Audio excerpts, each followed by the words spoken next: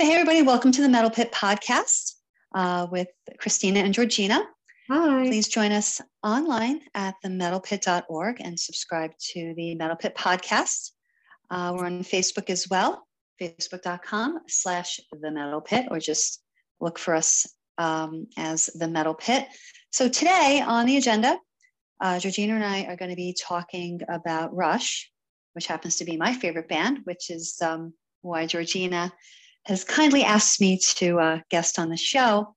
We're going to be speaking about them and their landmark, the classic album, Moving Pictures, the grand poobah of all Rush albums. This actually is, I have to say, I think Hemispheres is their best. This is my favorite. This is my favorite Rush album. I have so many memories, good, bad, in between, tied into this album, and it's just been such a big part of my life. But let's just kind of dive in and discuss when we first heard the band, first heard the album, things of that nature. So, Georgina, I will let you take over from here so I can hear a little bit of your story. All right, sounds good. Well, I'll admit, I was first introduced to this album by my older brother, who was a technical drummer at the time. And Rush was probably the first progressive rock band that I ever heard of. I was like, what is this? And I just remember my brother like playing drums on his lap and banging on like pots and pans, thinking of these, Neil Peart and everything. And I'll admit, I had no idea and never heard of them before. But once it is, and I was exposed to them, from my older brother, I was like, just completely hooked.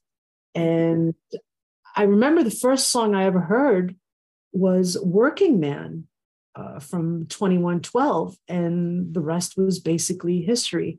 And I remember my parents were blue collar people, and when I heard that Working song, that Working Man, I was like, yeah, this is really good stuff. And eventually, this was going back a little bit, quite a few years ago. I saw them perform a few times at Radio City Music Hall. And heck, I even saw them with you, Christina. Yes, Jones Beach. Wasn't that awesome? I still remember to this day. I remember. That was a great night. Yeah. Wasn't it? And I remember the weather was great and the whole 9 yards. It was just like the full Rush experience. Exactly. We didn't have the best of seats, even though we were like a little high up there. Right? It didn't matter though. It didn't matter. It didn't matter because, you're with your friends and everybody's like kind of with the same mindset, Rush fans, you're getting a good contact high, right? Showing the show and the music, one of the greatest rock bands to ever grace the planet. I am just going to make a quick correction. Working Man is actually on the band's debut album, the very, very first album, self-titled, that they did with John Rutsey. Rest in peace. You got me. You stumped me there. There you go. That album actually just celebrated an anniversary, March 1st, 1974. Okay. That album came out. Yeah, isn't that crazy? They're 49 years old. 49 years old, that album. Yeah. Oh my God, can you imagine? I don't believe it. It's crazy. It's crazy. Yeah. It was definitely, speaking of that the Jones Beach performance, I mean, this was just, we got to see them perform this masterpiece. Yep. In its entirety. That was, it was incredible. Yeah. That was an incredible tour. Definitely getting to finally see all of those songs played. Because I mean, over the decades, I saw them.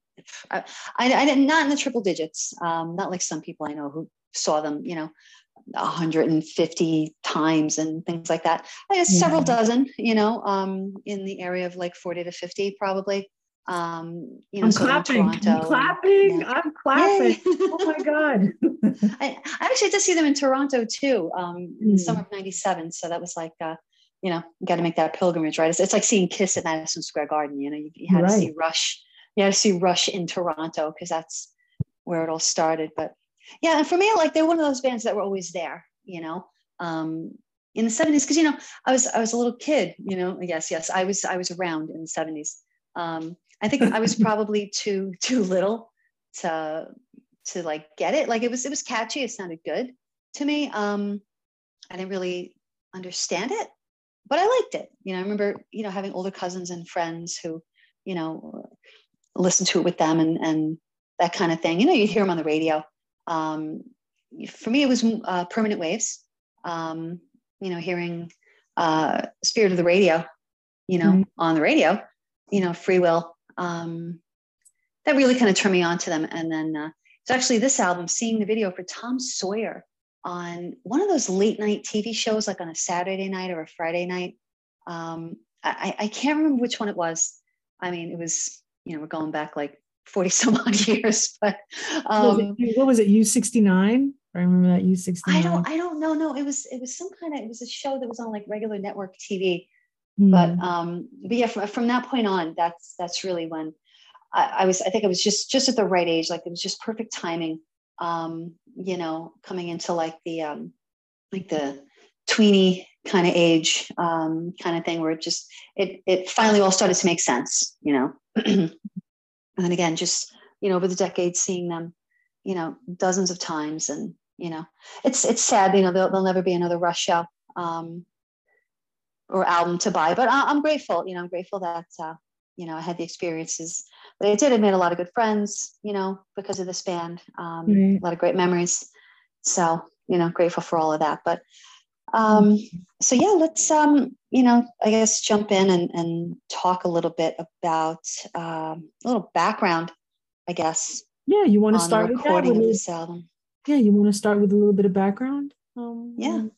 Okay. I think that'll be a good idea. So this album was recorded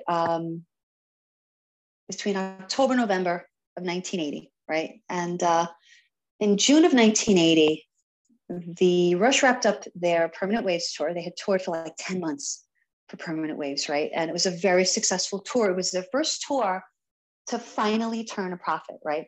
These guys were actually able to, like, buy a house, pay some bills. They were actually making money. So the original plan was they were going to record their second live album, because remember they had done All the World's a Stage.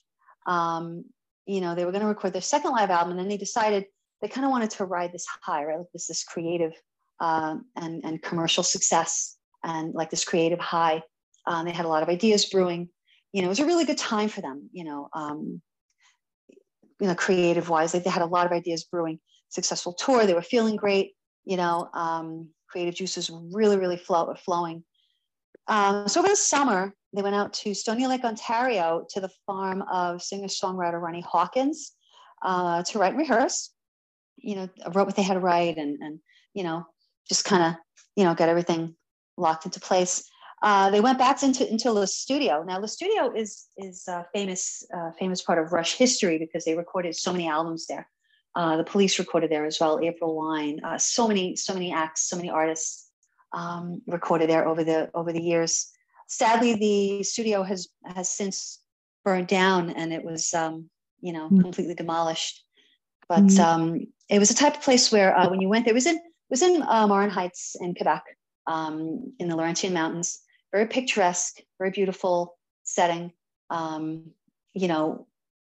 Surrounded by nature and things like that. The opening of Natural Science, where you hear the tide pools, that's actually Alex and Getty in the lake, kind of like splashing around with oars. So just to give you an idea of the type of setting that we're talking about, right? So they would live there and work there, for months at a time. And it was great because, it was there in Canada and close enough to home and that kind of thing. So they worked 7 days a week to record and mix this album in 10 weeks, right? So now the studio, when they recorded Permanent Waves, had a 24-track console. By the time they were recording Moving Pictures, they had a 48-track console. And at the time it was, state of the art, and, one of the first ones in like the world, probably.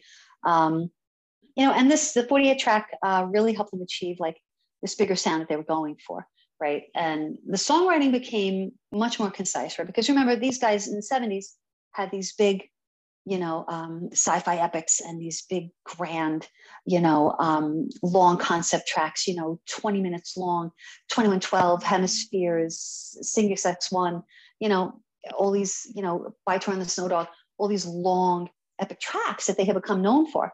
By the time they had done Permanent Waves, they had Natural Science, right? Which is an epic track in its own right. But they were the songwriting was becoming tighter, more concise.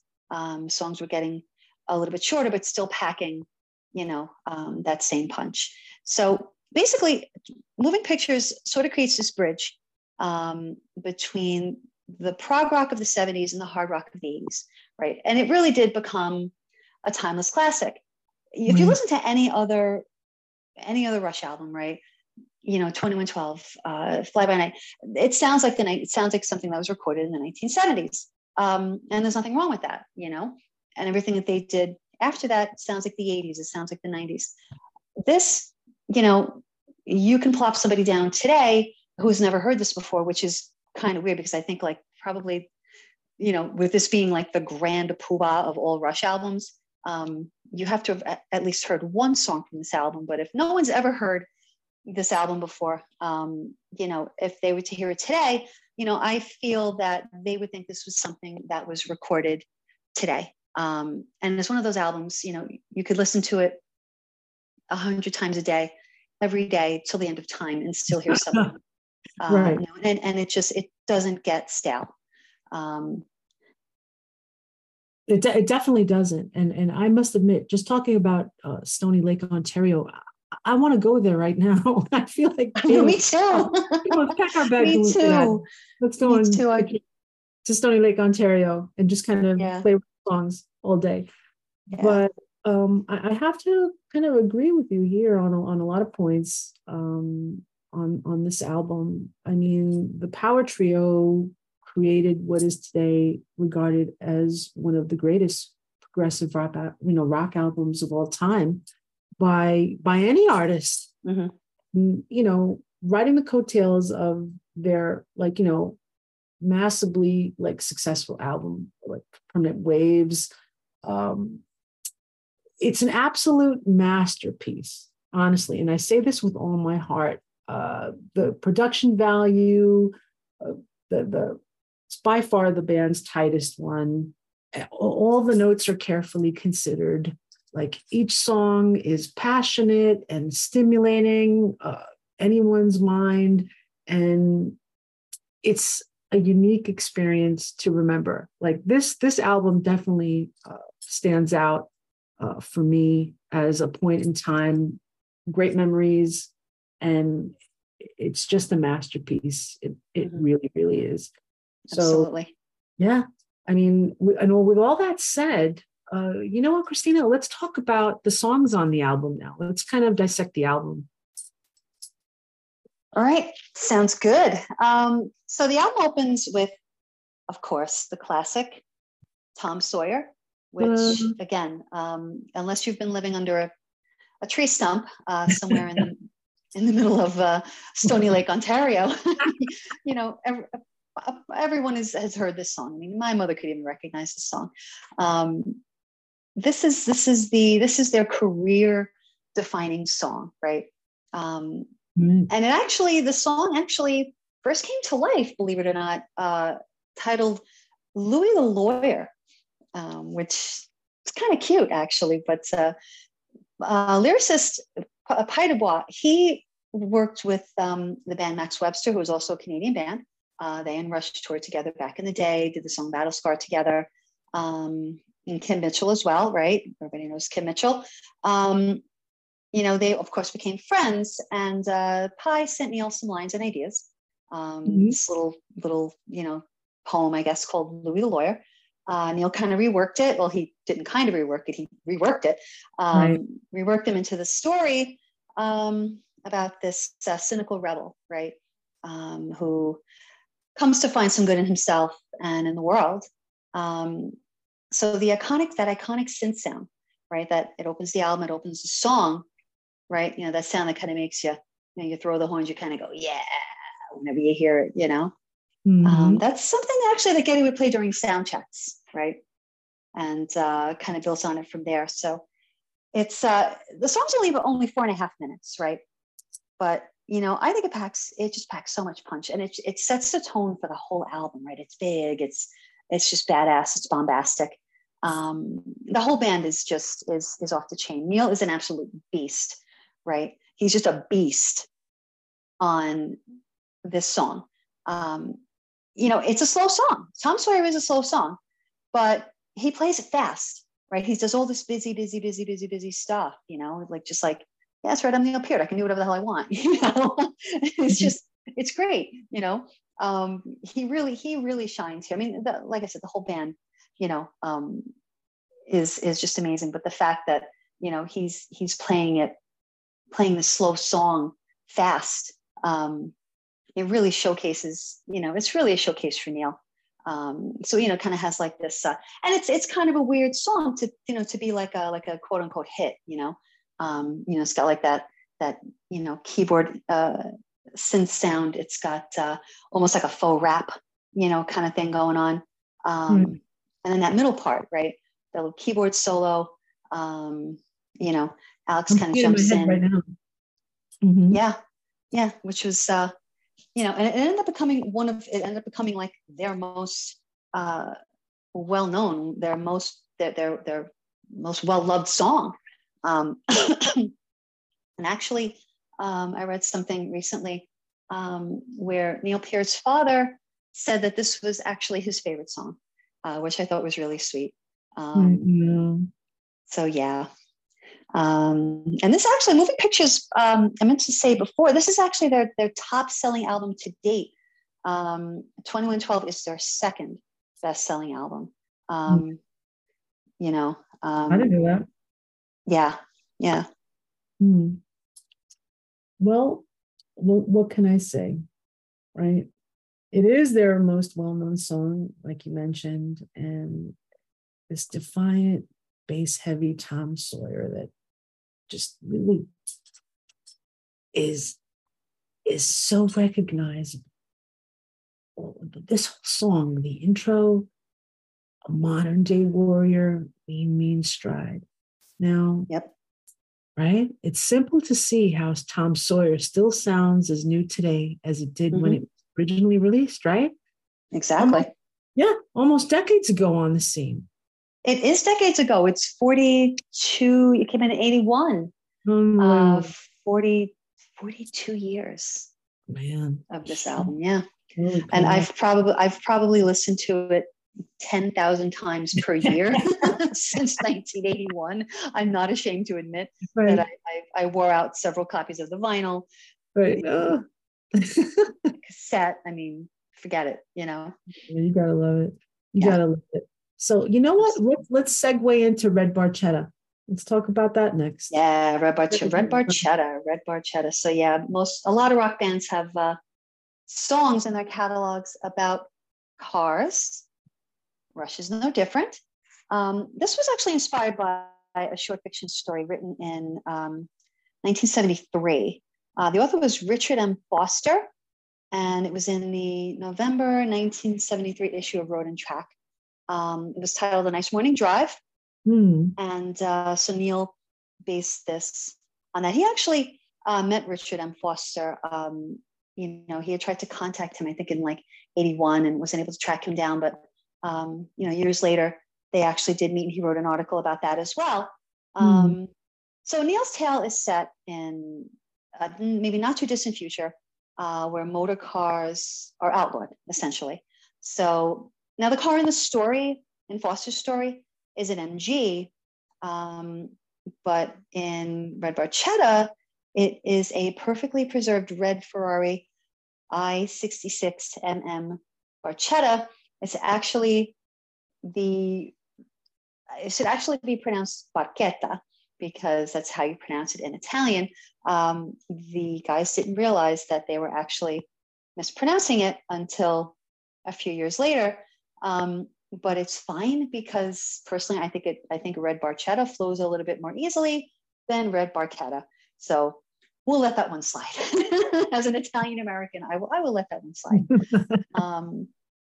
But the whole song, the lyrics, the melodies, the dynamics, the ups and downs, the ebbs and flow in this song really create this sense of movement, right? And excitement. As we head out on the road, you can hear him, running to the garage. You can hear the excitement in Getty's voice as we're running toward the garage. We see the car, gets in the car, the engine's running, revving, and then we're racing along with, just total abandon with the wind in our hair and, maybe the music playing and, that kind of thing. Even that middle section, right? You hear the tires squealing and, the way Alex comes in with the solo, really gives you that sense of, the twists and the turns and, the tires really, hugging each curve of the road, as we're flying along. Eventually, though, our protagonist, as he's speeding along, he's confronted and chased by some kind of futuristic flying vehicle. Doesn't really say. It's like a gleaming alloy air car, Right. confronted by some type of, I guess, authorities. Spins around, manages to elude them. And all the while the music is the music and Getty's vocals, taking us along for this ride. And, the song begins with this, this beautiful, easy, Alex just kind of, picking very gently, kind of builds and builds. And then by the end of the song, we're kind of back to that, where it kind of picks you up, drops you off, sends you off on your next destination. Really just a beautiful, and again, it's apropos that this album is called Moving Pictures, because every song on this album is like a movie. It's its own little story, its own little cinematic universe. I even love the cover. It's just so distinctive. I just know, I can see that a mile away. I'll know exactly what album I'm looking at, without question. Red Barchetta is probably one of my personal favorites. Heck, I love cars. But this was probably the ultimate tune to play while driving or washing the car or anything like that. It's right. Red Barchetta is it's brief, but yet it's so powerfully written. It's vintage Rush.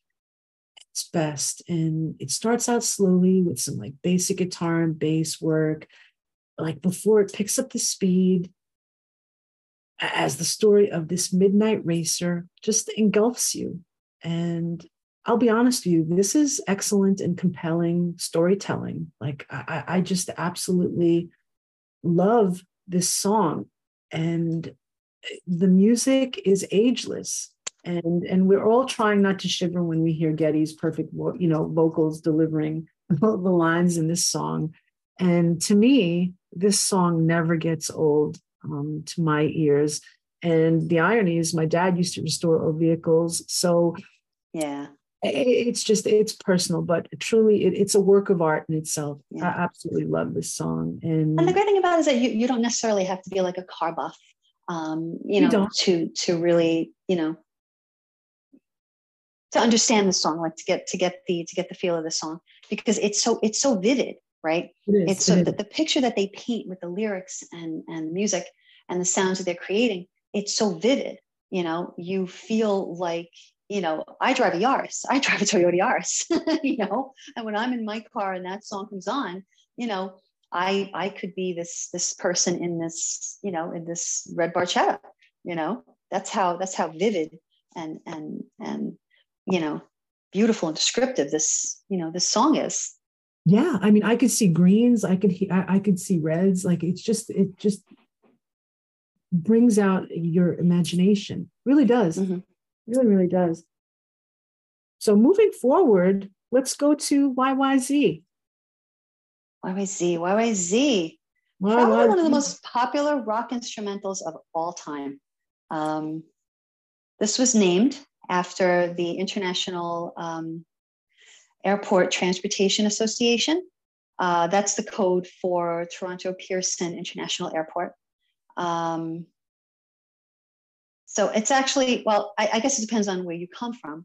Here in the Mm. States, we call it YYZ, and our lovely Canadian neighbors refer to it as YYZ, which I think is much cuter. So yeah, so this is the international code for Toronto Pearson International Airport, YYZ. It starts out Neil's pinging that code, right? For YYZ on the symbol, right? Alex and Getty jump in and they're playing the same rhythm, right? So as the title would suggest, we're capturing the moods of an airport here, right? What goes on in an airport? It's energetic, it's exciting, it's hectic, it's stressful, it's it's so many things. There's an air of mystery. There's an air of adventure. Sometimes a little sadness. There's joy, there's sadness. There are so many things going on, and it's sometimes it's stressful, and sometimes it's wonderful, and so they kind of they grasp all that, right? You can picture yourself in the airport again. This idea of moving pictures. You can see yourself. You can see. I always picture, whenever I hear this song, I always picture an airport on like a time lapse, kind of thing, where everything's moving like really fast, kind of thing. Just everything just no pun intended, just flying by, and just hundreds of people everywhere, waiting online, walking, running, all that kind of stuff. And I know when I travel, I always like to, it's kind of fun to imagine like where everybody's going, where they're coming from. Are they traveling for work? Are they going on vacation? Are they with their family? Are they, going to a happy occasion? Are they traveling, are they sad because they're leaving someone behind? So, we get all of that in this song. Alex and Getty and Neil are locked in this perfect synchrony. Behind Alex, he's playing these really fun melodic hooks. And Getty and Neil are trading fills behind him. Alex swoops in with this quirky solo, right? With this exotic sort of flair, which he did on purpose. Again to convey that sense of drama, of adventure, of mystery, right? We have this beautiful heavenly keyboard break, which I always picture that as like you've finally taken off, and like the plane is finally taken off, and you can finally relax because you're on your way to your destination. That's always how I picture that. How I picture that part. That main rhythm kicks back in again. Before they wrap the song up again by tapping out the Morse code. The three of them, playing that one final time. This song was actually nominated for a Grammy, by the way, in 1982 for Best Rock Instrumental. And they lost to my second favorite power trio, The Police, who won with Behind My Camel. So yeah, Rush is one of the bands that they've been nominated several times for a Grammy. And listen, if you're going to lose to somebody, it may as well be The Police, right? So. You're not kidding. I mean, come on. It's not like they lost to a bunch of talentless hacks. I mean, it's The Police. You've got a point there, without question. Yeah, and I have to agree with you, without question. This is one of the best rock instrumentals ever that I've ever heard. It's a shining illustration of their musical prowess as a power trio. And the beauty is that they demonstrate and function so well together. And it's never confusing or overwhelming, like the combining of the guitar, the bass, the percussion, and the synths. Everything is. You okay over there? Everything is seamless to. Oh my God! Drink some water. Seamless to create like this perfect union. And if we listen to the live recording of this song on their Exit Stage Left album, it's just perfection with an extra benefit of like being live and having an audience. And plus we have Neil Peart's drum solo I have nothing negative here, guys. Right. Sorry. Excellent. Sorry. Perfect everywhere. So, and on that note, let's go into Limelight. Thoughts? Limelight. Limelight. This fan favorite. It's so ironic. It's ironic. This fan favorite is about Neil's discomfort with fame and living in the public eye, and Oh, wow. I don't see it. I don't see it in a negative way. Neil he was a private guy. That just was his thing. He was not comfortable with celebrity. He didn't want to be fake. He wasn't comfortable, so he wouldn't do meet and greets and things like that. That's not to say that Neil didn't do things behind the scenes. He would meet with fans. He did things for charities and that kind of stuff. And, I guess if you approached him, the right way, he, in a lot of his books, and in interviews, he speaks well of the fans. He always spoke well of the fans. He appreciated us. He really did. And understood what, the band meant to us. He just was not comfortable. He felt disingenuous, in like a meet and greet, kind of situation, because he just wasn't comfortable and he didn't want to give somebody a bad experience, which I can appreciate. People ask me all the time, they're like, "Oh, what do you think about that? You didn't like meeting fans," and it's like, all right, it's like, well, yeah, it's totally fine. That's his prerogative. I mean, it's his life. He gave us so much. He gave us so much with his music and his lyrics and his books and everything that he did. I mean, why would you ask for more? Like, why would you ask for more from this man? And that's just, and personally, I would rather, I'm happy that he kept it that way, because, if I were in a meet and greet situation with him and he just was not having it, you'd be disappointed. And, I appreciate the fact that he didn't want to, disappoint anyone. So, but yeah, so there's, we kind of go back a little bit to All the World's a Stage, which was their first live album, which the title, suggests that, at the time they were excited because, they had the whole world before them at this point. They were about to, about to release this live album, and, things were, kind of starting to go better than they had been, previously. So, and then in Limelight, the lyric is "All the world's indeed a stage," which kind of hints that maybe life had become a little bit different for the band in that short period of time. And again, not that Neil didn't love the fans. He did love and appreciate the fans. It's just that he was not comfortable with being worshipped. You run up to him and be like, "Oh my God, you're Neil Peart." He was not about that. And that's I respected that about him. You know what? He was pretty humble for the most part. I think he was. He was the quiet guy, and I kind of liked him. To be honest with you, that's the persona that I enjoyed, and I wouldn't expect anything less. May he rest in peace from him. And he died like he lived. No one knew that he was sick, and everybody around him kept it quiet. And that's, I mean, mad props to those people. That's respect. That's love, to have the people in your organization and your friends and your family. No one leaked that. And I'm glad, because, he died like he lived, privately. And I think that's a good thing, Right. And with that, I'm getting a little emotional. So let's all right, here, now I'll give you my little spiel on the Limelight, right? And as we both know, yes, it was highly popular and well known, and there was some amazing guitar playing here, combined with the bass and the percussion and the synths.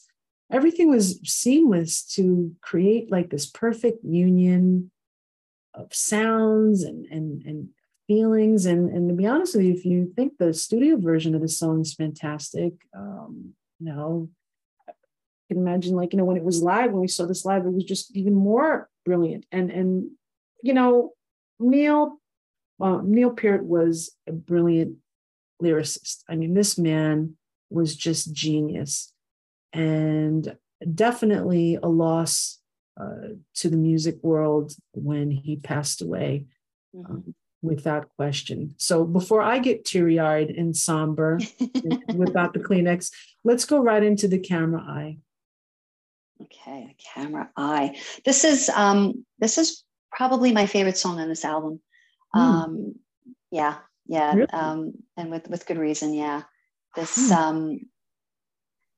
Well, back in the day when albums had sides, although actually vinyl is all the rage once again. So side 2 of the vinyl, actually, and the cassette, opens with The Camera Eye. This was actually this was the last Rush song to clock in at over 10 minutes. So it's written in 2 parts, right? And we compare, contrast, connect to the biggest cities in the world, New York City and London, in these musical vignettes describing the rhythm and the magic and the feel and the attraction of a fast-paced city. And what I love about this song is I love the way it fades in with the sounds of this busy city streets, right? And those sounds were actually borrowed from the first Superman film. I don't know if they had to pay like somebody for that, but you know, it's layered with these synth sounds, these snare rudiments, you know. See, only you would know this stuff, Christina. Like, you know, I have all this stuff tucked away in my brain. Ask me what I had for breakfast today. I have no idea, but all this other stuff I know. Right. So, you know, it's, you know, starts out with these synth sounds, some snare rudiments, you know, these Alex comes in with these heavy guitars, you know, and it's just layered, you know, a lot like New York City, right? It paints this musical picture of the Manhattan skyline. It does. In part 1, yep. You know, and like, remember seeing this song live when Getty sings about the angular mass of New Yorkers, right? Yeah. And the crowd would just go bananas. Looney Tunes, right? Yeah. Like, that's us! That's us! Holy shit!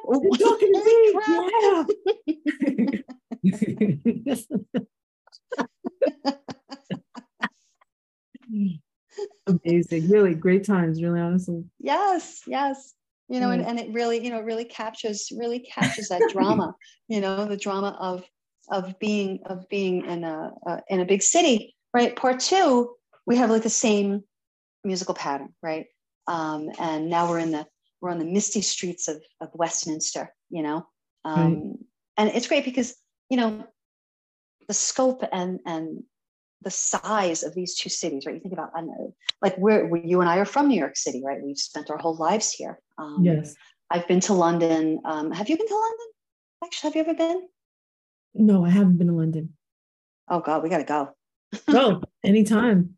It's awesome. It's an awesome place. And I remember I purposely, when I visited London, I put this on my, you know, like I was listening to this on my headphones as I was coming up out of the tube, as they call it. Remember, before we go to London, we've got to go to Stony Lake, Ontario. Yeah. And I was on my way to Westminster Abbey, and I had this song playing.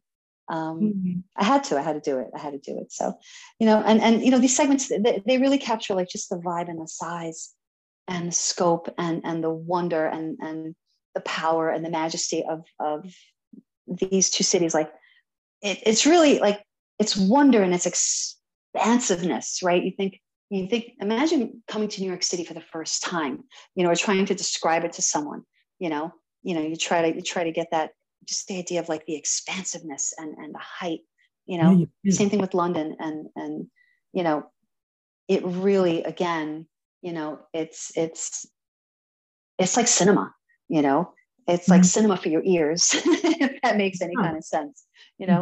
Where they're able, you know, to just like paint this picture of New York City and London, and comparing the two, comparing and contrasting the two. I mean, this is just the final grand adventure that we take with this camera eye, and an 11-minute song of mystic and industrial vibes, but it's pure Rush, and it's pure marvelous. I love it. You said it all. I mean, I would just kind of add to what you said, but I can't say any more than what you have already. And being a native New Yorker, I mean, they just hit the nail on the head. Yep. Now, with that being said, and now having that hustle and bustle vibe behind us, let's go to Witch Hunt. And this is songs. Take it away. Witch Hunt. Witch Hunt is another one of my favorite tracks. This is an interesting song. It's actually subtitled Part 3 of Fear. And people say, what happened to Part 1 and Part 2? They actually went backwards, right? So Neil came up with this idea of 3 theaters of fear, right? So in Witch Hunt, we're dealing with mob mentality. Later on, The Enemy Within, which is Part 2, is how fear is used against us. And the enemy within, internal sources of fear. And then the weapon, which is one of my all-time favorite Rush tracks, relates how fear is used against us. And then actually on Vapor Trails, there's a Part 4 called Freeze. So in case you're wondering what Part 3 of Fear meant, more knowledge in my head. So this one deals with the idea of mob, mob mentality, right? So you have this crowd scene at the beginning, right? Which is, it's really foreboding, it's really intense. And this was actually recorded on a cold winter's night outside the studio, outside of the studio. The band, the crew, the studio staff, everybody gathered outside in the snow and the cold with a bottle of scotch to form. Neil named them the Vigilante Choir, right. So he kind of that voice that you hear making the speech is actually Neil, and you kind of hear he's like whipping the quote unquote mob into a frenzy.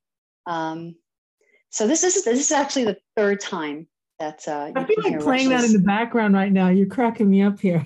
Yeah, that's actually that's Neil, and that's actually the 3rd time that Neil's voice can be heard on a Rush song. So it's layered, right? So this mob sound, right? It's layered with these twisted, creepy keyboard sounds and this percussive, intense percussive, like insanity, right?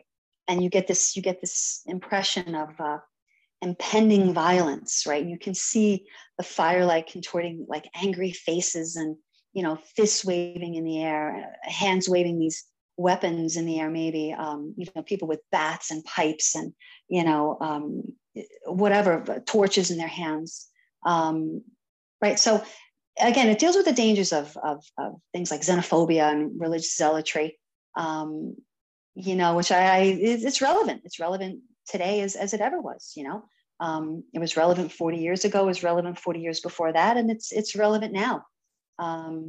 So it warns against, again, the mob mentality and how easily some people can be manipulated into things like bigotry, baseless hate. And I've always felt Geddy's voice is really the star on this. His voice is so impassioned, especially towards the end, quick to judge, quick to anger, slow to understand. Ignorance and prejudice and fear walk hand in hand. I get goosebumps, just reading the lyrics, and it's again, well, if I had to pick a favorite track from the album, it's Camera Eye. This is a very close second, just for all those those reasons, Yeah, I mean, that I Witch Hunt, mentioned. Yeah. I totally agree. I mean, Witch Hunt is one of my, bar none, one of my favorite Rush tunes ever. And I also love Red Lenses. It's obviously not on. Yes. I love Red Lenses. Yes. Red That's a Lenses. great, Maybe that's that's a another. great We'll do that song. another while. I love Red Lenses. I absolutely love that song. Maybe that'll be another podcast down the road. We'll cover that. Yeah. So, but it's a dark tune, Yes. and I truly, you could hear it in my voice. I truly love this song, and I feel like I'm in Salem in like this witch hunt when I first heard this. So Yeah. I mean, it could be, it right, could be applied to that. Absolutely. yeah, and I felt like when I first heard the song, I felt like I was seeing a movie rather than listening to an actual song. And Right. if you were to turn off the lights, right, and just listen to Neil's in the first vocals of this track, you know, it was just complete brilliance. It's just one more for the Great White North folks performing this brilliancy for us to kind of enjoy. I just really love this song. This is definitely one of my all-time favorite Rush songs. Really, I mean that. And Absolutely. with Absolutely. I mean, it just kind of, this whole album, really talking about this Yeah. I and mean, there's no turkey on this album. Like there's no filler. nothing, There's no, I mean, nothing. every song, I mean, and again, there's only 7 songs and every song is amazing. Yeah, Each song is, again, a moving picture in its own right. yeah, really, it truly is. It's art. It's art. Yeah. It's art. Okay, now let's go to Vital Signs, Christina. Vital Signs. So yeah, Vital Signs is actually the last track on the album. Remember, I said there's only No, 7 songs on this album. no, So Vital Signs. This was actually a last minute addition to the recordings. Back in the day, you can only put like so much on an album. Only so much time on an album. So they had a little time, and they kind of threw this song together. So it's kind of interesting because Tom Sawyer is like the definition of like hard rock bombast, this heavy driving, huge hard rock track, right? Vital Signs is a little bit of an eclectic curveball. Again, it was written spontaneously in the studio, right. like towards the end of the recording. It's this groovy little number, and it draws from so many different things. It draws from rock and post-punk and techno and reggae, like these guys at the time, they were a product of their environment, right? What were they listening to? Talking Heads, Elvis Costello, The Police, all the British new wave bands that were, happening at the time. So there's a little bit of everything in here, and you can hear them flirting with that new wave sound. Terry Brown, who worked with them since the beginning of time, he wasn't like super keen on this song at first. He wasn't 100% sure of it. I think it turned out great. It's such a weird little song, because there's so much going on.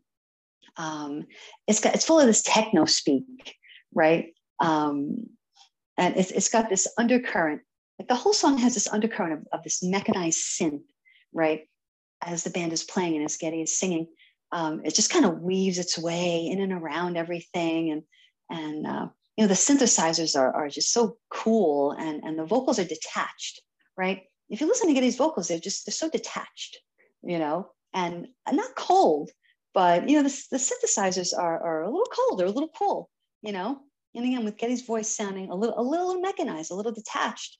And then there's like that Police-ish, reggae kind of flair, which makes it like, kind of warm and smooth, like it says, everybody got to deviate from the norm.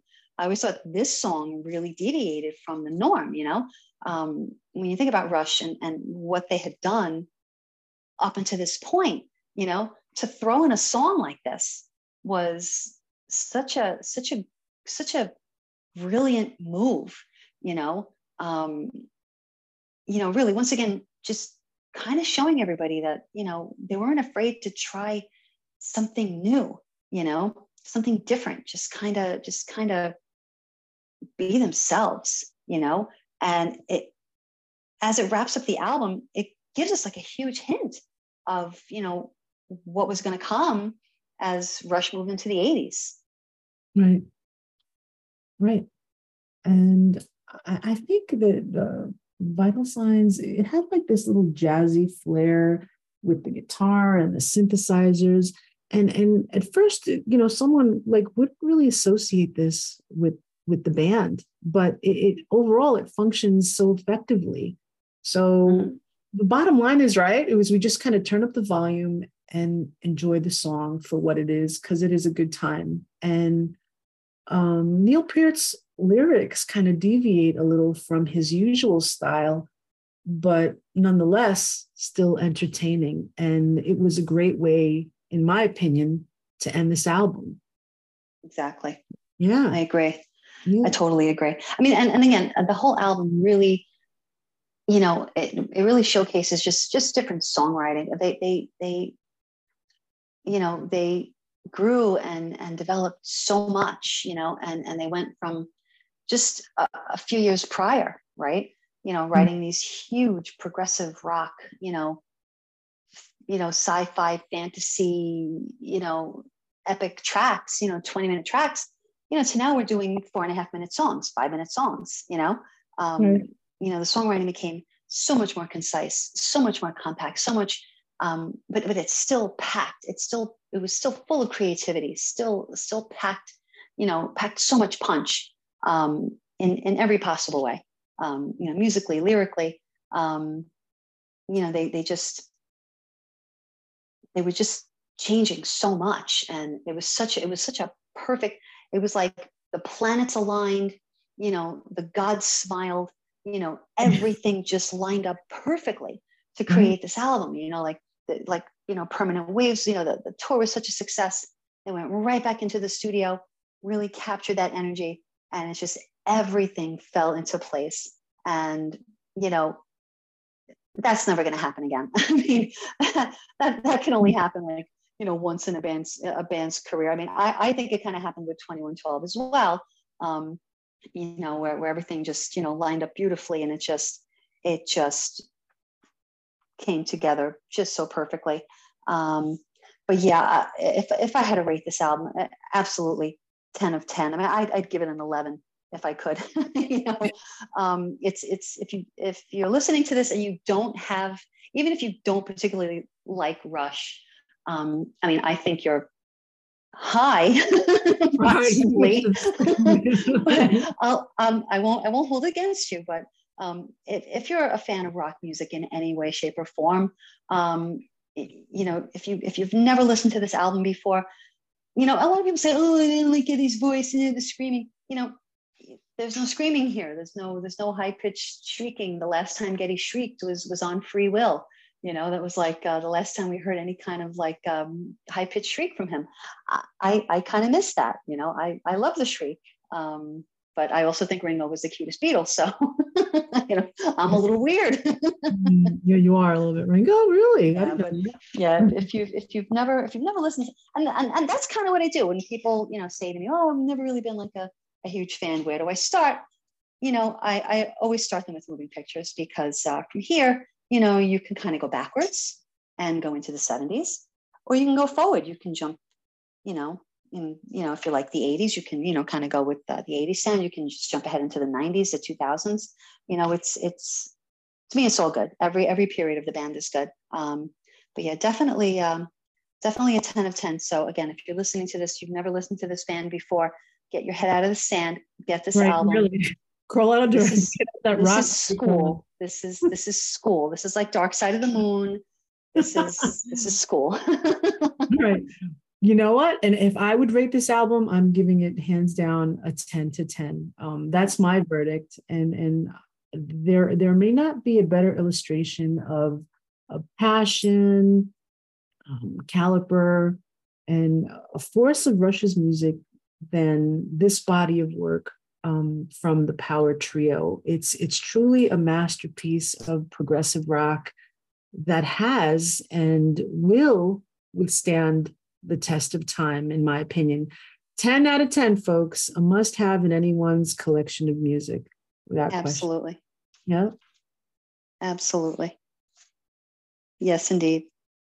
And with that being said, should we conclude this for tonight's episode? Yes, I guess so. I've been going on and on like a little chatterbox. You've been great. You're my favorite band of all time. So I'm very, very happy, very thankful that you asked me to do this with you. This is very special for me. So I'm happy to do it with you, of course. My sister. Well, I'm glad you had fun, and we're going to be doing this again without question. Yes, absolutely. Thank you so much, everybody, for tuning in with us here on tonight's Metal Pit podcast. And yes, and this episode, I would like to dedicate this, of course, to the memory of Mr. Neil Peart, yes, who is no longer with us. May he rest in peace. He left us with an unbelievable body of music, and books and articles and you name it. So yeah, props to the man. Without question, props to him. Rest in peace. And don't forget, everybody, play it loud. See you next time. Thanks for joining us tonight. Bye, everybody. Bye.